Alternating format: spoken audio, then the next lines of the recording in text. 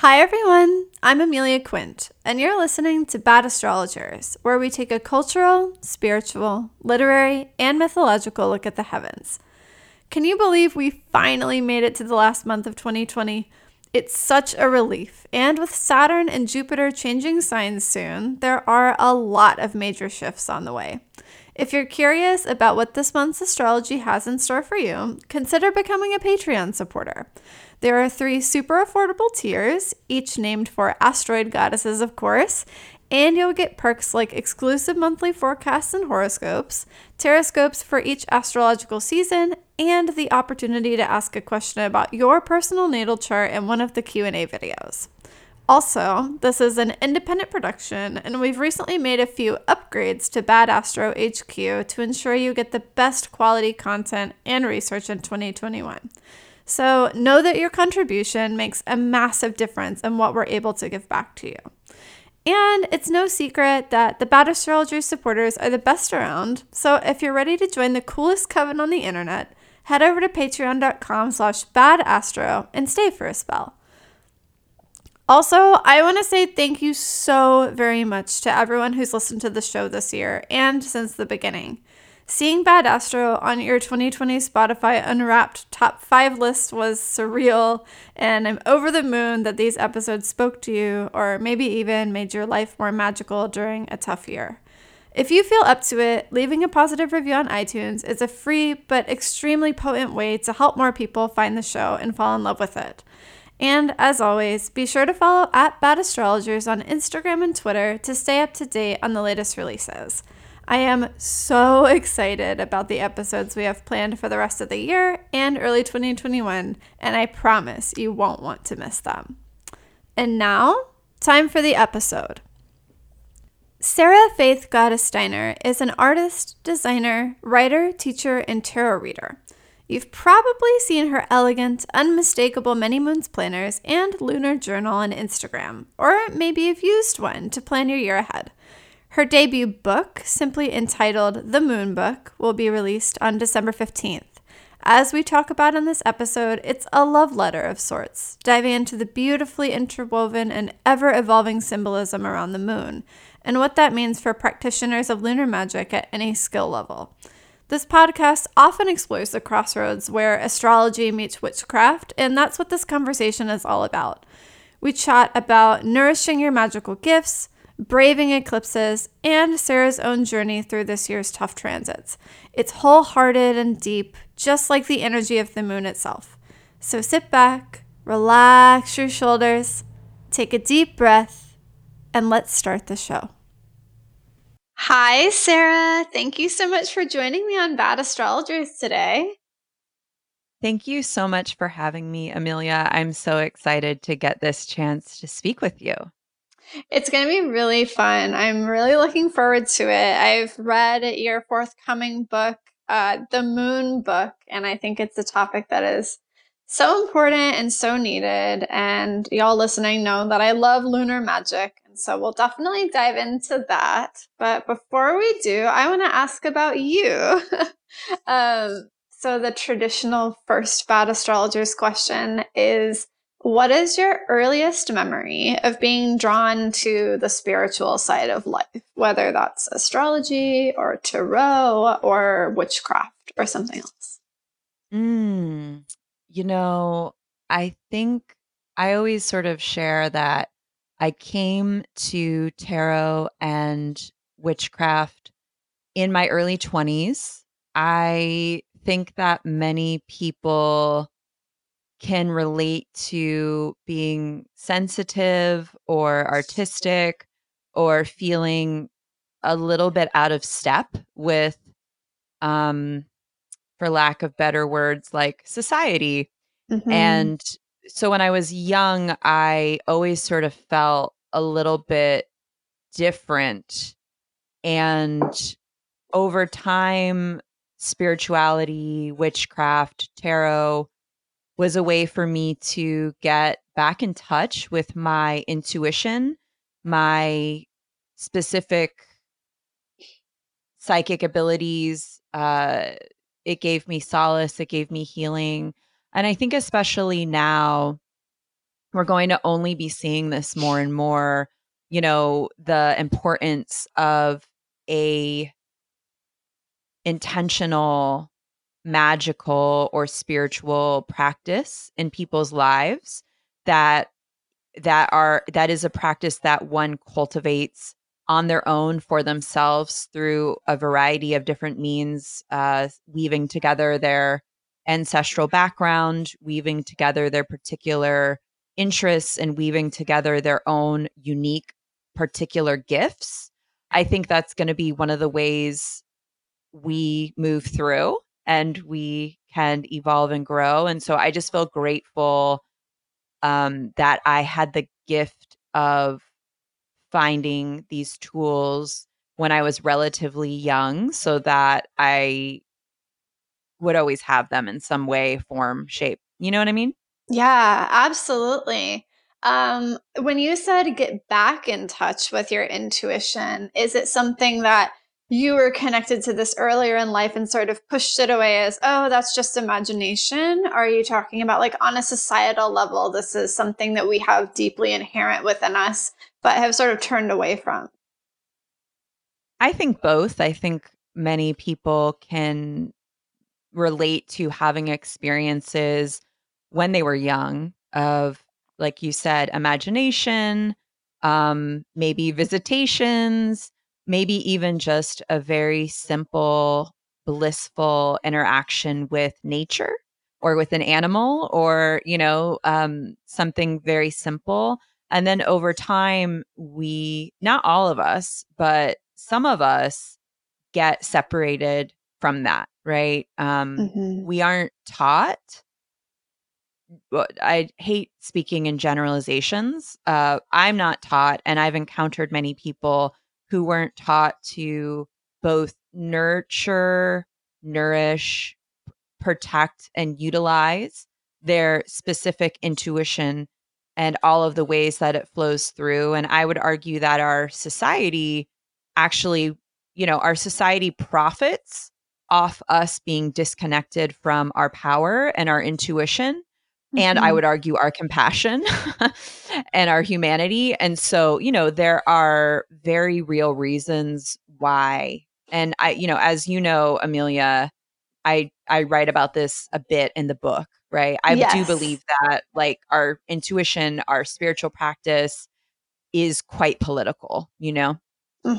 Absolutely. I was just noting that I thought what you said just then was so beautiful. And the words that you were using, like nurture and nourish, protect and utilize and compassion, all of those are very lunar words. They're so deeply, inextricably connected with the moon and how that works. So I want to switch gears for a second and I want to give the audience a little clue about your natal chart because I feel like it's really important to the conversation that we're about to have about your book.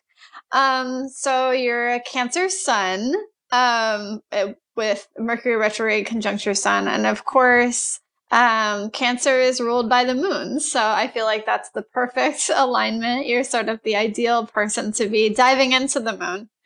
Um, and then you have a Gemini moon, which I also share, with your Venus and Ceres both there as well, which to me that's finding beauty and nourishment in writing about the moon in this very specific way. So, and this is not the first time you've sort of used the moon as a muse. They're the lovely mini moons planners. So I just wanted to ask as a very broad question as we dive into talking about your book.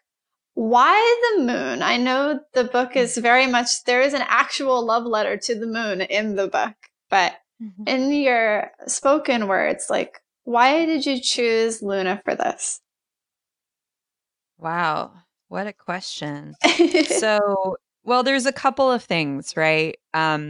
There's the symbolic utilization of the moon, which is a way of existing and being in the world that is cyclical, Mhm. that is that is a spiral, that is circular, that is forever changing and growing and blooming and dying and resting. There's also this beautiful symbolism of the moon as being non-binary, right? Not either Mm-hmm. or, not on and off, but in process. And I really believe that we're we're reconnecting to paradigms that are non-binary, right? We're Mm-hmm. understanding again sort of that we've maybe been cut off from nature, some of us, and in being cut off from nature, we forget that we are nature. And so to respect the natural parts of ourselves, which are our intuition, our natural intelligence, and the fact that we go through seasons, cycles, times of growth, times of rest, times of integration, and so on and so forth. The moon is this perfect symbol. You know, I go on and on in the book about all of the symbolism of the moon, which is about timing. As an intuitive person and as a psychic person, the moon is the closest cosmic friend we have that affords us a reflection into our own energetic patterns, right? Like because it's Mm-hmm. connected to our water, which is connected to our body, which is connected to our intuition, our emotional states, our somatic states, our heart, and so on and so forth. And then like from a selfish level, you know, I share also in the book that while I was a witch before I was a moon witch, when I started working with the phases of the moon holistically in the way that I outline in the book and the way that I've taught, you know, thousands of folks, I the results I saw were like almost unbelievable. So Mm-hmm. I wanted to share that. I wanted to share what I found. I wanted to think about the moon also as a holistic cycle. And I wanted to offer up moon magic as a holistic cycle because I believe that that's the most effective way to work with the moon. And it's the certainly for me, the moon is also this symbol of transformation from the inside out. And that, of Mm-hmm. course, as you also know, Amelia, that's how our magic is most effective, right? If we mimic like a patriarchal way of working our magic, which is that like I want the external thing is going to Yes. help my internal, then we're always going to be spinning our wheels looking for the next external thing. And I'm saying this as someone who spent many years spinning their wheels looking for the next external thing, right? And then you're like, wait a minute, this isn't quite right. You know, like maybe I want to try something different. And so the model I kind of offer is magic from the inside out as a means of creating integration and alignment around your own your own soul's unique path, destiny, journey, healing, all of the things. I love that so much. And I did note that one of the things that I loved about the book is there are these really interesting sort of case studies with folks who you had worked with and helped teach moon magic practices, which is really just, you know, following the phases of the moon. And there are other, of course, tips that Sarah shares. But it was amazing to see their transformation as this like proof positive of this moon magic really does work.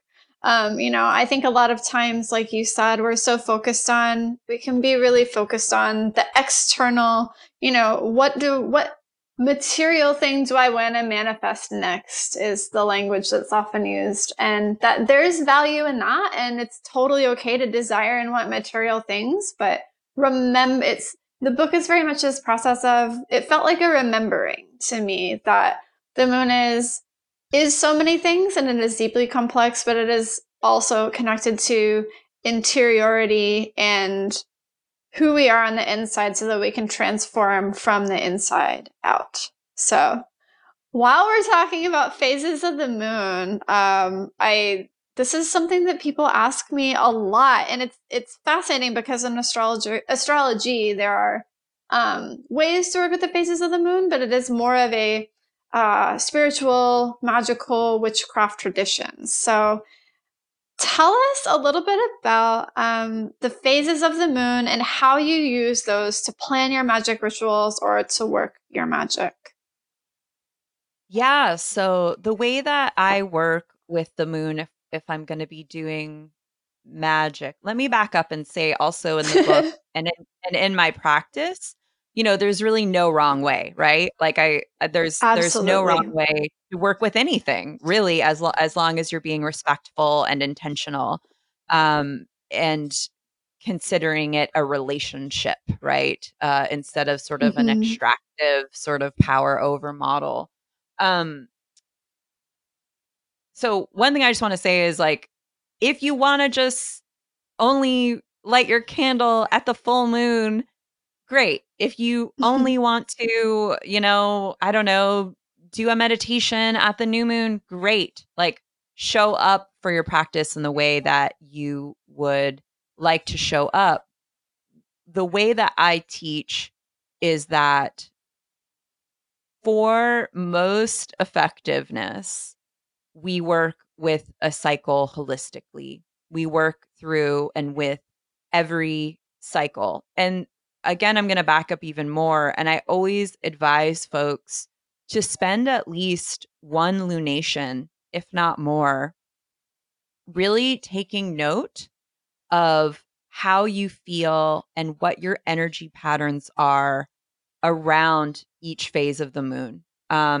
Folks will report back that, like, during a phase that traditionally you're, say, supposed to feel exhausted or something, like the waning moon phase, they feel amazing. They feel great, So it's really, I think it's most important to check in with how you feel.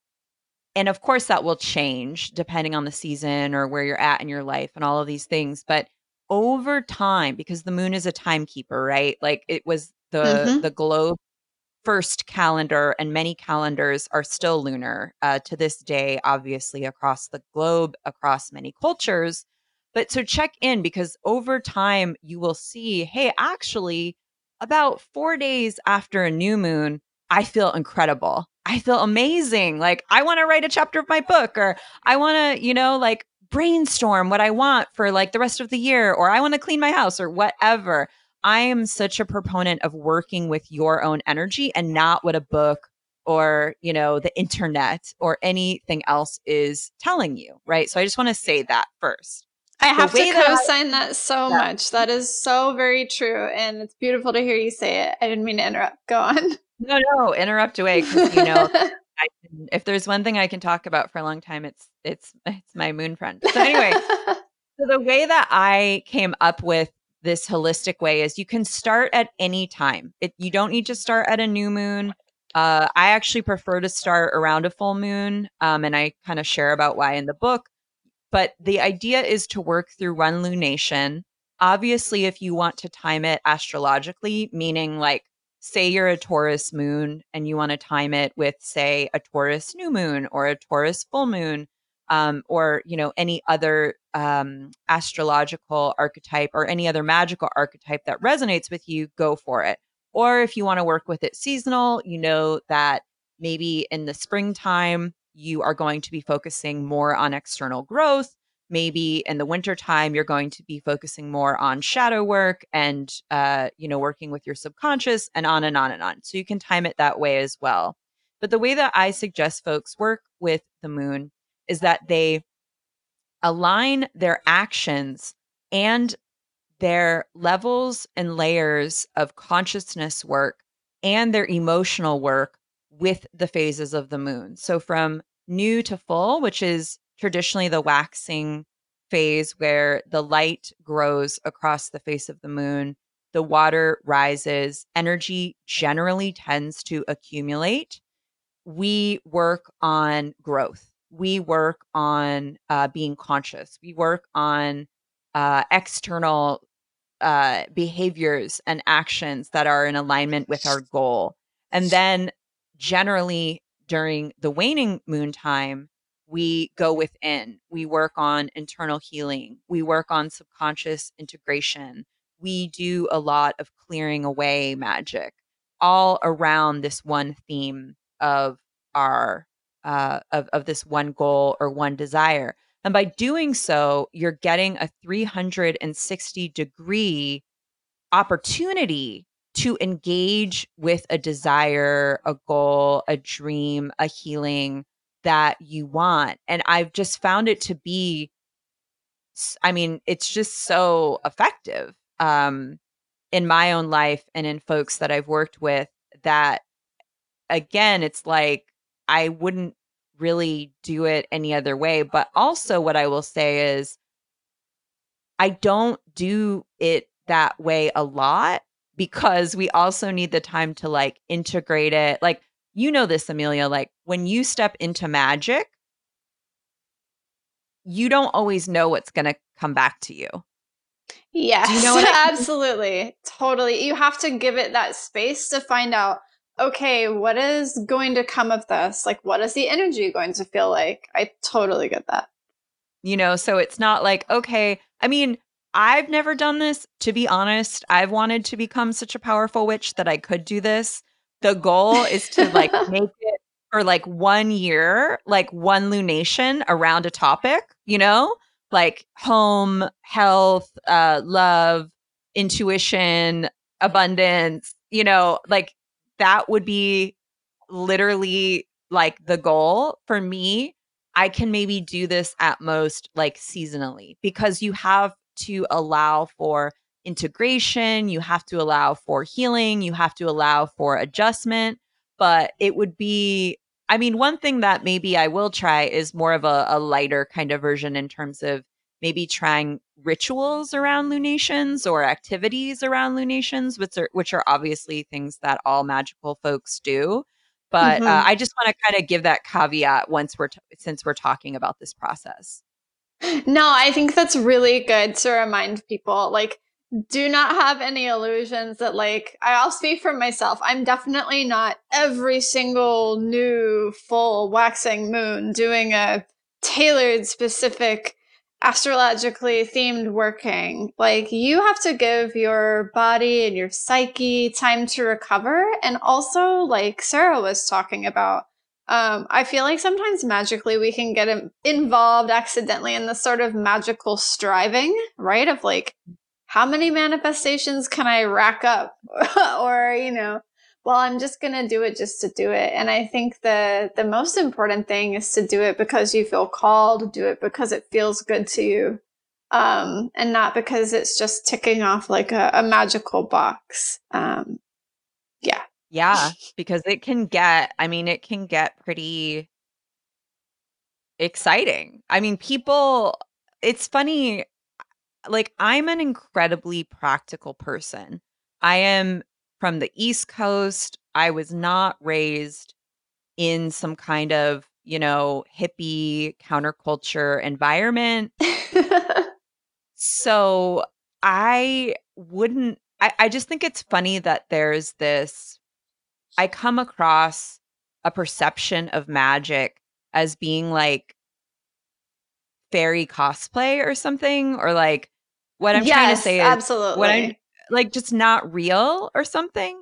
And I'm Hmm. like, I am the last person on earth who would waste their time and their energy on something that does not facilitate profound awakenings, transformation, healing, change, realizations. Like Hmm.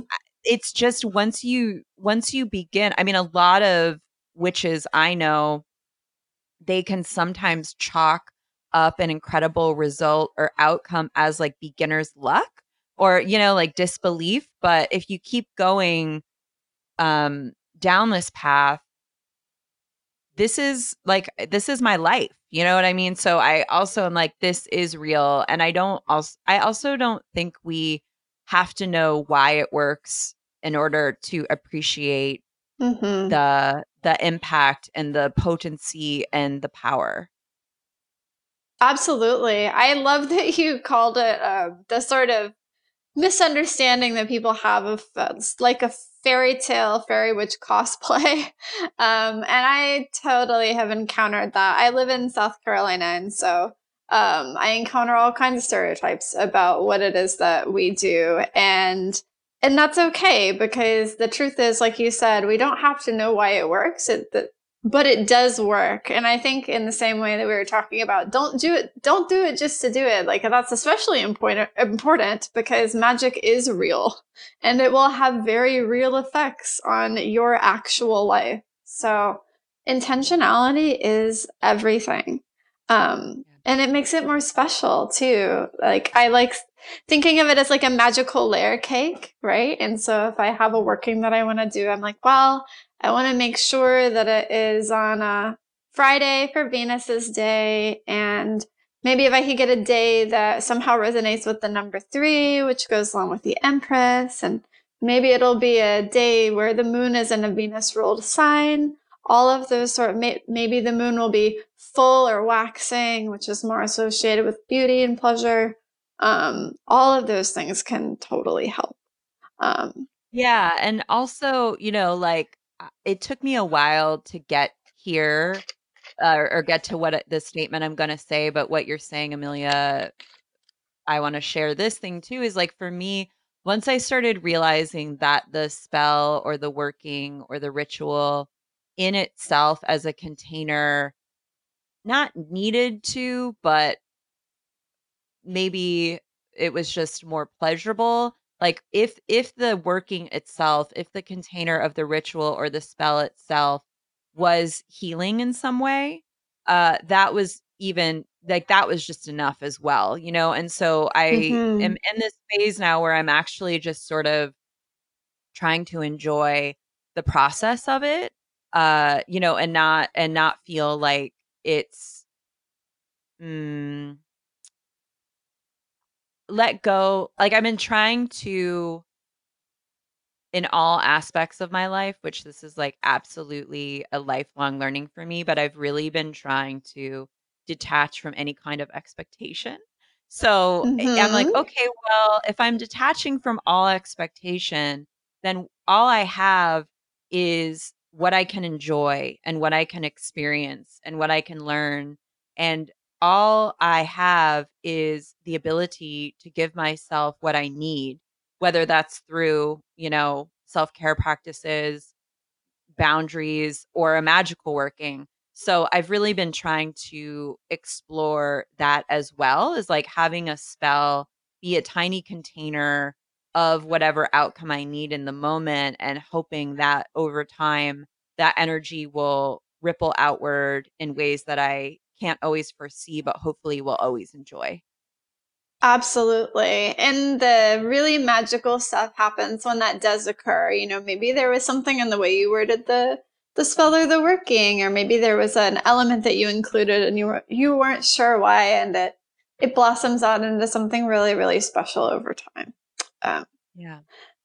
I love it, and I think people are gonna love. The book is broken out by phases of the moon, and so as you're planning your lunar rituals, if you're new to the practice or just want some fresh inspiration, there's all kinds of things, and I'm definitely going to be playing around with it under this upcoming Taurus full moon, which I'm so excited about.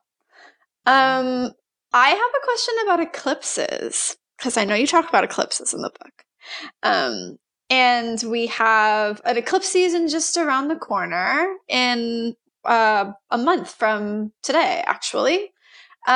So eclipses are like super powered moon moments. So how do you relate to eclipses, both personally and magically? Oh my goodness. The the A big the question. most controversial question. I feel You knew I like I had to feel ask. I want to I preface feel this to you and everyone by saying there is no correct answer to the eclipse question, which is why we're talking about it. right. So I want to preface this again by saying this is just me speaking.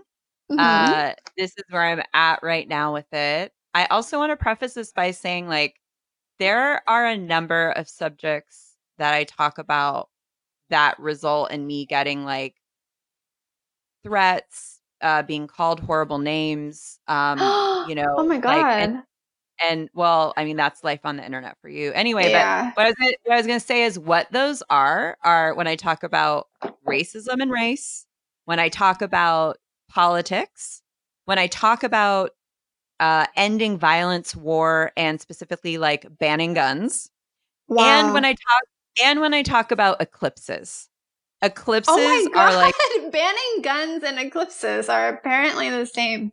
I thought you were which also going to say sexuality because for me, when I talk oh, about sexuality, that can result in some interesting name calling and threats too. But oh my I god. Can promise you like this is a safe container.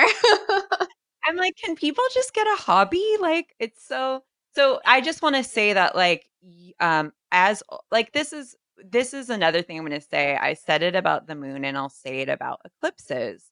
I really suggest that through an eclipse season or through a variety of eclipse seasons, like say over a year's time, that you really tune in and like see what's coming up for you, see Hmm. how your body is responding, see what you feel like doing, right? Because it's highly personal. But I have been fascinated with eclipses for a very long time, and that is because in my own personal life, in my clients' lives, and in my friends' lives, eclipses were when stuff really happened. People decided to leave jobs. People, maybe's jobs, fired them. People decided that they were moving. People were in the middle of a move. Hmm. People were, deciding to speak out against some injustice or, really heightened, intense situations that created large change externally and internally in my life. I can't even name how many times an eclipse has aligned with me deciding to move or having to move or being in the middle of a move or I just moved or some kind of shocking information, that I had to deal with Yep. that ended up either bringing me a huge lesson or a healing or to be honest, like distraction and hardship, so like really intense stuff. And so I think there's a couple of things of why eclipses are thought to be terrifying and um one of those, I believe, is sort of this leftover, I'm just going to say it, misogyny associated with the moon. Because, like, when we're talking about eclipses and what's actually happening, at a solar eclipse, we're literally talking about the moon covering the sun. And in a lot of ancient cultures, not all of them, but some, the sun was very much associated with the king or with a pope or with a Hmm. priest or with a very powerful masculine leader. And a lot of times in my research around the book and in my own life, just around eclipses, eclipses often were used to herald the death or some kind of war or hardship associated with a king or a masculine leader, even if that eclipse happened a year later. Even if that eclipse happened, even if the eclipse happened and then there was like a war 6 months later or whatever, that Uh-huh. would there would be this correlation between that. Um, Not all cultures see eclipses as bad, of course. All of them see eclipses as powerful because anyone who has beheld even a partial eclipse or has experienced their body being exhausted or being even more emotional or nervous system stuff, like all of that, like we've all experienced that, like if we're paying attention. So there's that. The astrologer who really got me thinking about working with eclipses as healing opportunities was Dane Rudyard, who's a pretty well-known astrologer. Yeah, absolutely. And so what Dane Rudyard posits, again, this is just a theory. All of this is theories. And he was a problematic guy, as many white men from the 20th century were, and still are. I'm not co-signing on every last thing that everyone said, but to me, this is a very interesting theory. And what he says is, at a solar eclipse, the moon is casting a shadow on the sun, meaning that either our past or our subconscious is coming up through our consciousness in order to be utilized, integrated, healed, looked at differently in the present moment so that we can take different actions moving forward in order to facilitate a different kind of pattern in our life. At a lunar eclipse, he posits that the Earth, the shadow of the Earth, as we know, is casting a light on the moon, which means the present moment is available to us and can so-called like cover whatever past woundings or whatever sort of limiting beliefs or whatever patterns we have taken on in our body and our psyche and our consciousness in order to expand and grow. And we do know, obviously, just from a symbolic, if we're just zooming out without magic, without astrology, what is happening is shadows are coming to the light. Shadows are at the forefront. There is obscuring. Eclipse literally means to like move past, and it's a different kind of energy that we're working with. So, once I started thinking about eclipses as this healing opportunity to break patterns, to engage in maybe core wounds I've had in a very different way, I found there to be some solace, and also, again, like to this day, a lot of witches, because witchcraft and magic is about energy and working in collaboration with energy, a lot of magical practitioners say never work magic around an eclipse because the energy is unknown to us, Mm-hmm. I would say dip your toe in. Maybe you want to do a ritual. Maybe you want to do a meditation. I personally have found that divination work is very interesting around eclipses. I have personally found that when I'm looking to clear something, it gets cleared. And as you know, Amelia, sometimes like not by my choice, like, because it's eclipse Yes, absolutely. eclipse energy is going to move what needs to get taken out of your life, and we're creatures of habit, and it's sometimes difficult for us to deal with change. So what we're really dealing with at eclipse season oftentimes is our reactions and our feelings about the change that is, in quotes, like happening to us. And last but not least, Amelia, like, you're super mature and like you're super conscious of your energy, but not everybody is. So eclipse season, we're going to see people acting Totally. out of trauma response. We're going to see people acting out of like their past life or their like ingrained emotional responses. We're going to see people who maybe don't always understand what's happening in their nervous systems or their bodies reacting in ways around us, and that's what I think like we need to just be mindful of. I think that eclipse season is a really great time to discern what is a projection from someone else and what is our truth.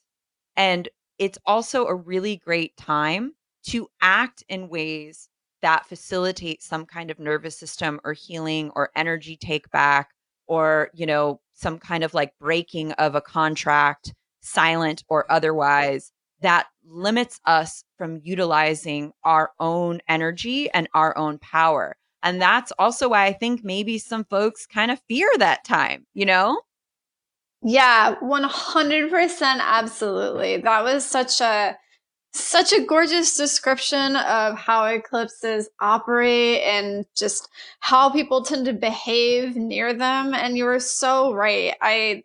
eclipses, the astrological way of thinking about it is that eclipses follow the moving of the nodal axis, so the north and the south node. And like you were talking about past life, trauma response, ingrained patterns getting activated. That's really the work of the south node. It's either going to be on the south node or with the north node opposite that point, asking us to go towards our destiny and do better. And I think about the nodes as being this, yeah, like an axis of fate. It's the times in your life when the universe just throws you a curveball and it's up to you to make the decision of how you're going to act. Are you going to act out of fear and out of the ingrained patterns that you have, or are you going to make a new pattern? And are you going to do what you said, Sarah, recognize what is your stuff and what is maybe somebody else's shadow? But eclipses are such powerful times. I am in agreement with you. You said dip a toe in. I think that's the smartest way to do it. Eclipses are so powerful, and like every powerful thing, it's kind of like you can cook soup on the stove, or you could accidentally touch the burner and burn your hand, right? So Yeah, I mean, I think that the other thing, again, like for folks listening, is like spend maybe an eclipse season or even a year if you're interested in this, and just notice what is coming up for you. And like, to be clear, I've had eclipse seasons where literally nothing happens. Like it's like, okay, yeah, like maybe I'm a little more tired, maybe I'm a little bit more wired, and or I've had like gorgeous moments where I've hiked up to the top of a mountain at 3 a.m. to watch like, a blood moon, and it was just incredible being around other people who wanted to experience and witness that, and just being in awe of nature.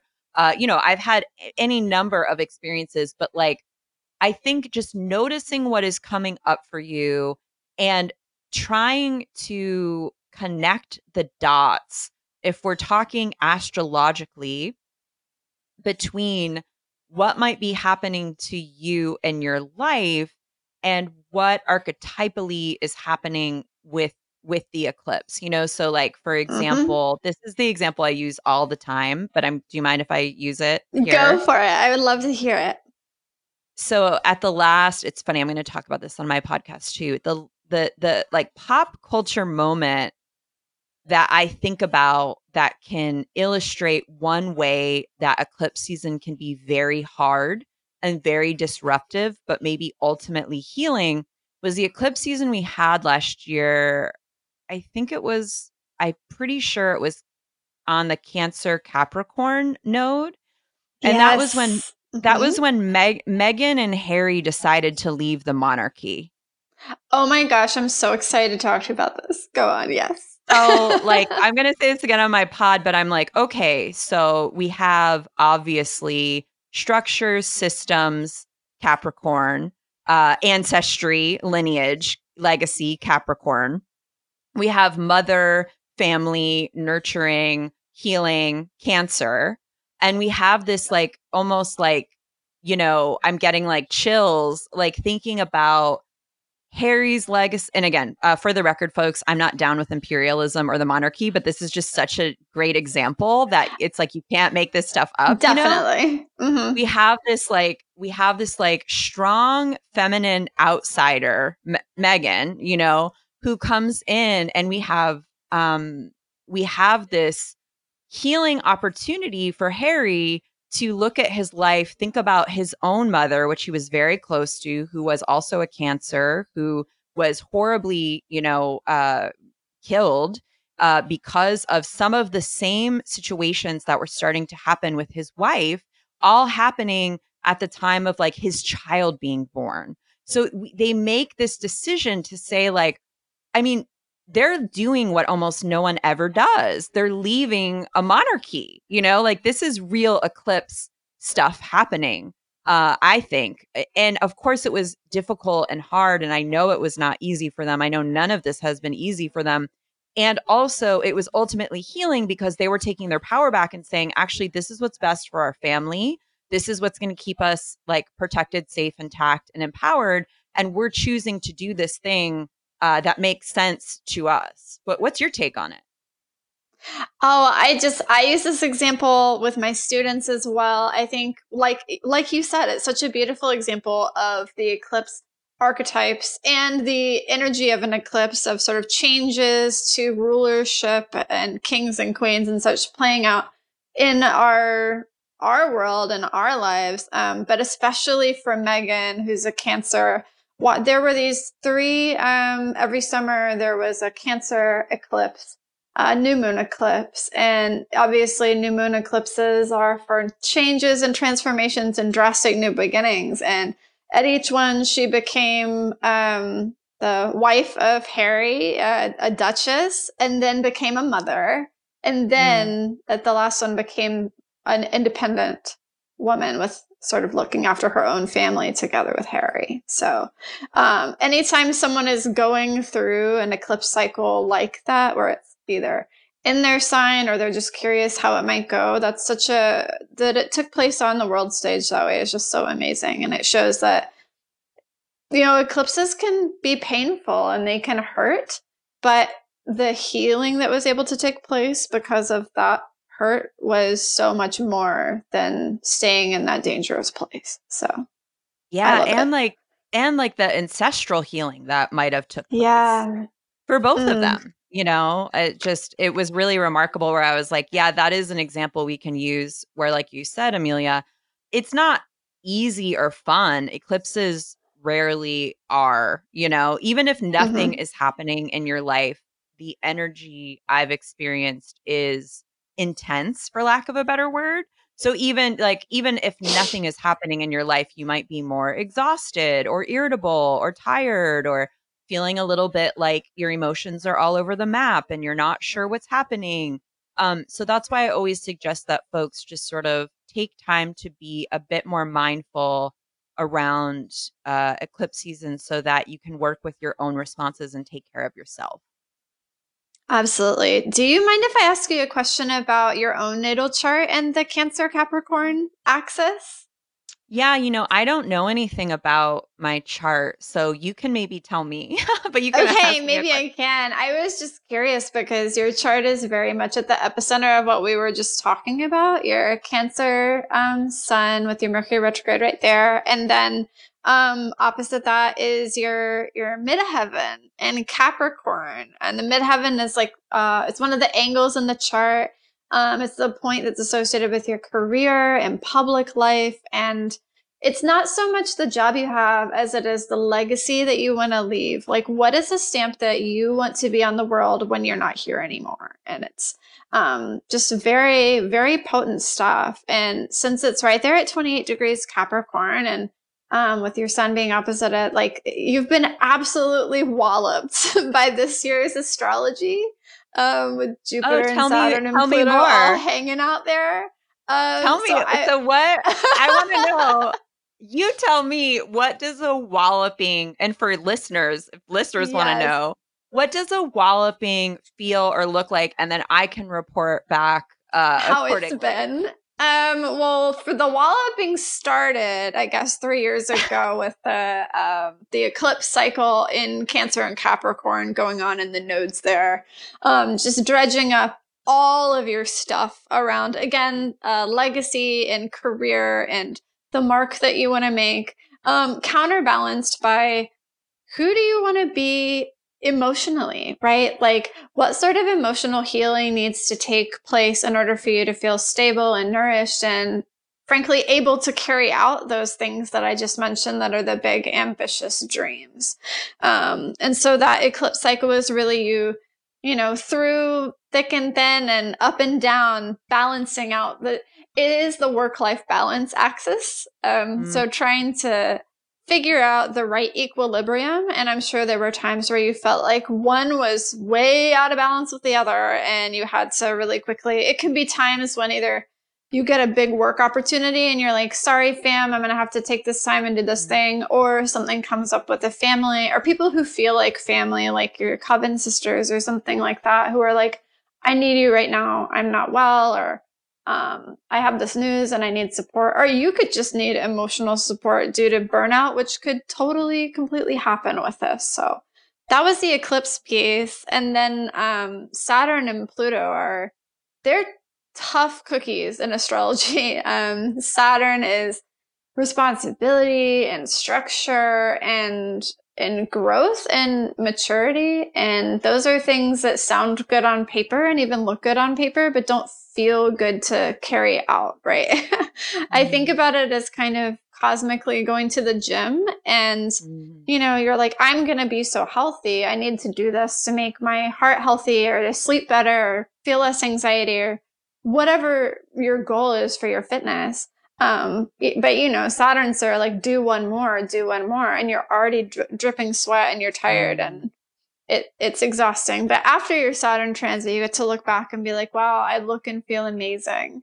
But the Mm. process is definitely a weightlifting challenge. And there's a lot of restriction that goes along with Saturn transiting Capricorn. It's like you have these limits that you're like, I don't want to, especially with the Gemini moon, I can relate. You are just like, I want to be free. I want to do everything that my mind can think of.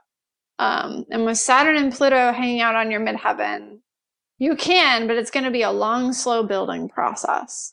Yeah, Um, how long are they going to be there for the rest of my life? Because I don't know. it's probably felt like for the rest of your life. So Pluto moved there in 2008 and will stay for Mm. a few more years yet until about 2023, 2024, depending on the retrograde cycle.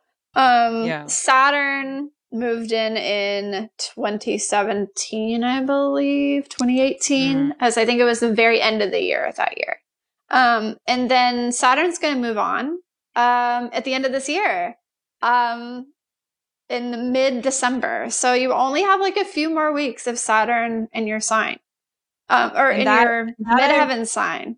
that's also when my book comes out. So I feel like there's some sort of, yeah, so everything you're describing is totally spot on. Good. I Yeah, I mean I dealt with a lot of burnout, and then that resulted in me like trying to recover my workaholism, which then Mm, resulted in me, and to be clear, like, my workaholism wasn't really workaholism in the beginning because I loved what I did so much. Like, I could just do it all day long, and the fact that I made money off of it was, like, that's how amazing. it starts. Yep. That's how it starts, and then it just became, like you said, like, not really knowing my, physical limits until I knew them very strongly. So, yeah, hmm everything you're saying is true. Thinking about, like you said, legacy. I think that um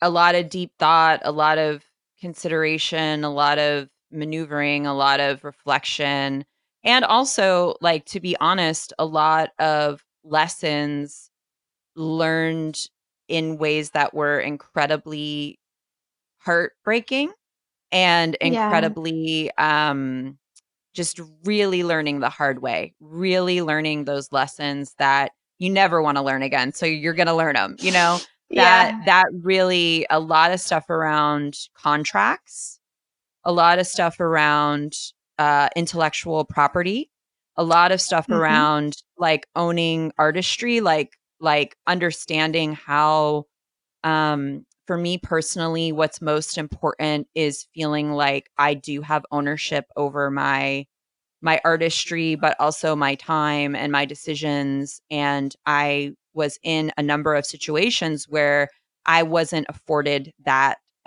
privilege. So that's what I mean when I say, like, just lessons learned the hard way. Like, you're like, okay, I didn't actually realize how important this was to me until it was completely taken away from me, like, thrown in my face, like, so a lot of kind of like recalibration and regrouping and understanding.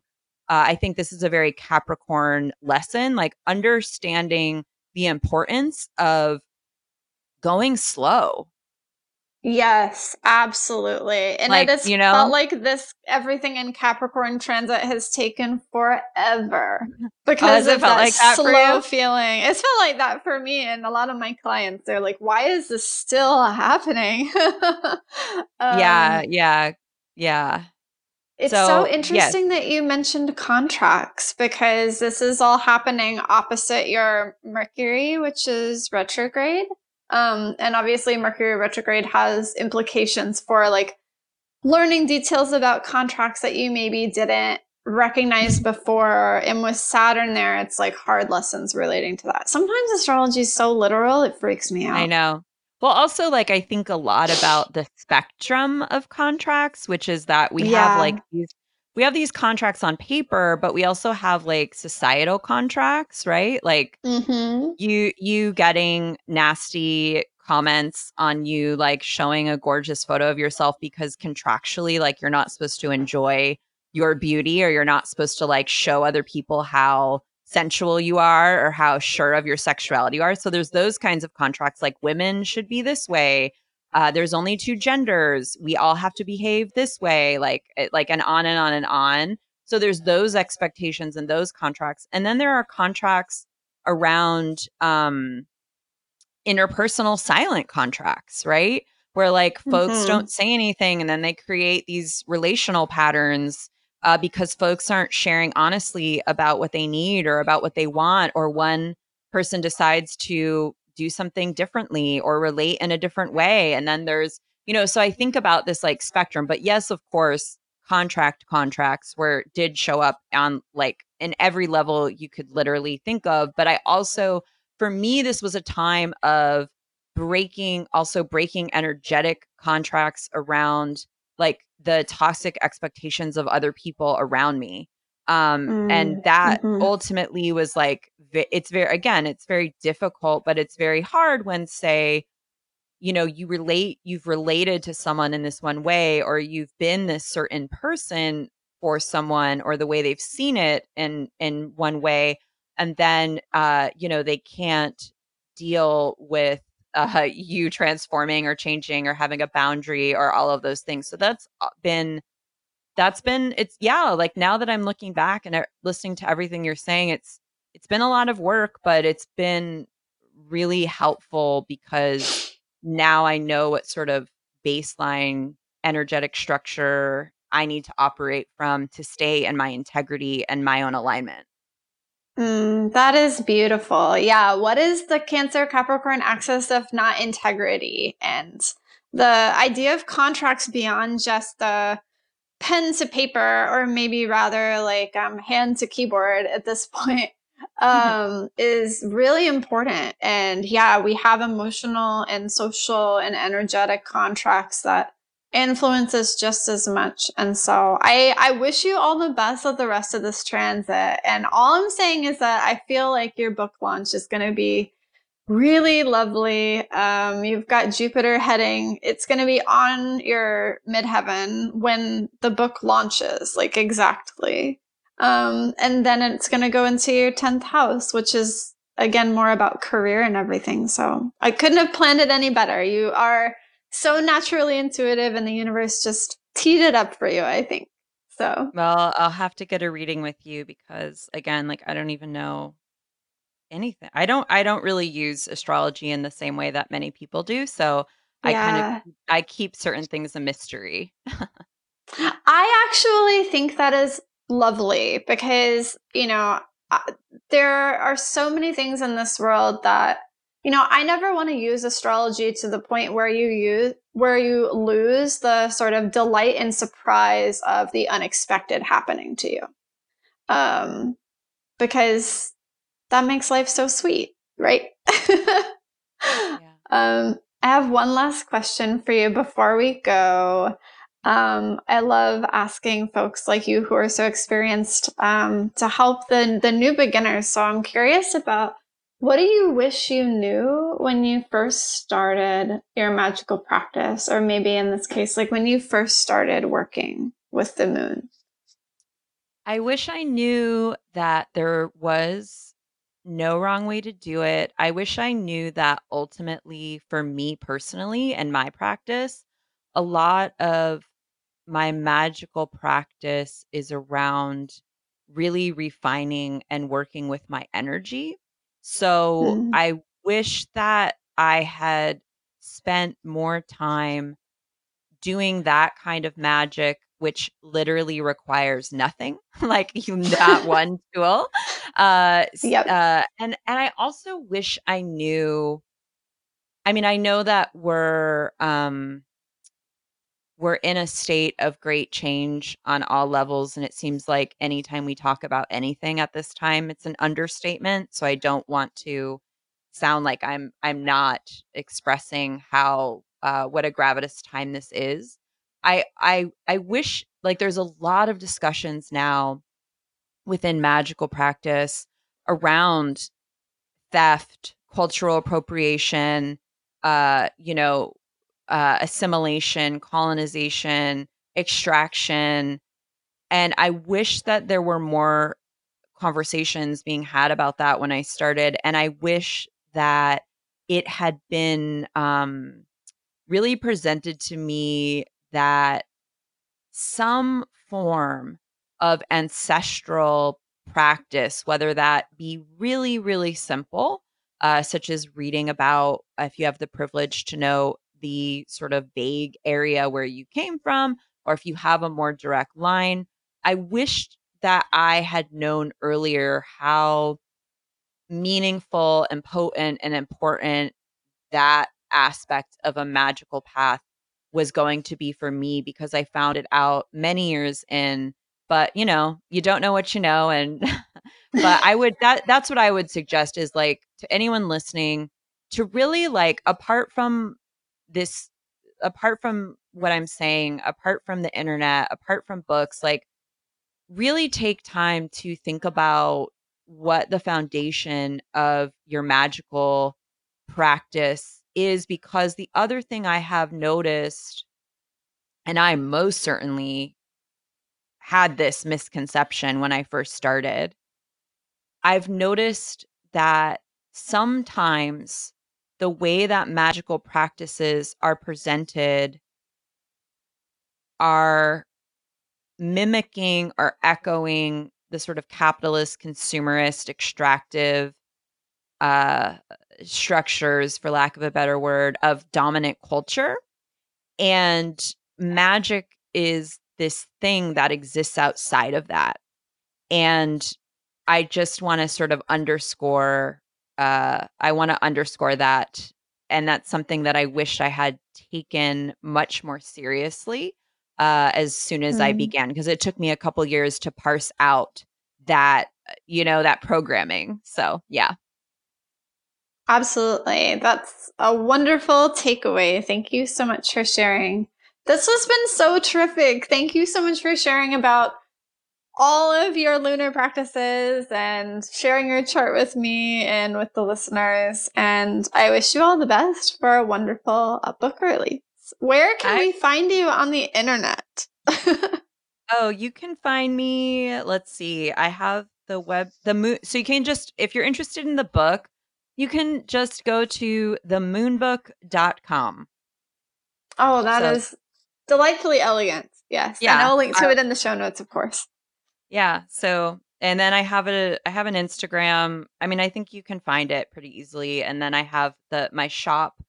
The URL of my shop is modernwomenprojects.com, and that's where you can check out more, read blog entries, and sign up for the newsletter, and all of the things.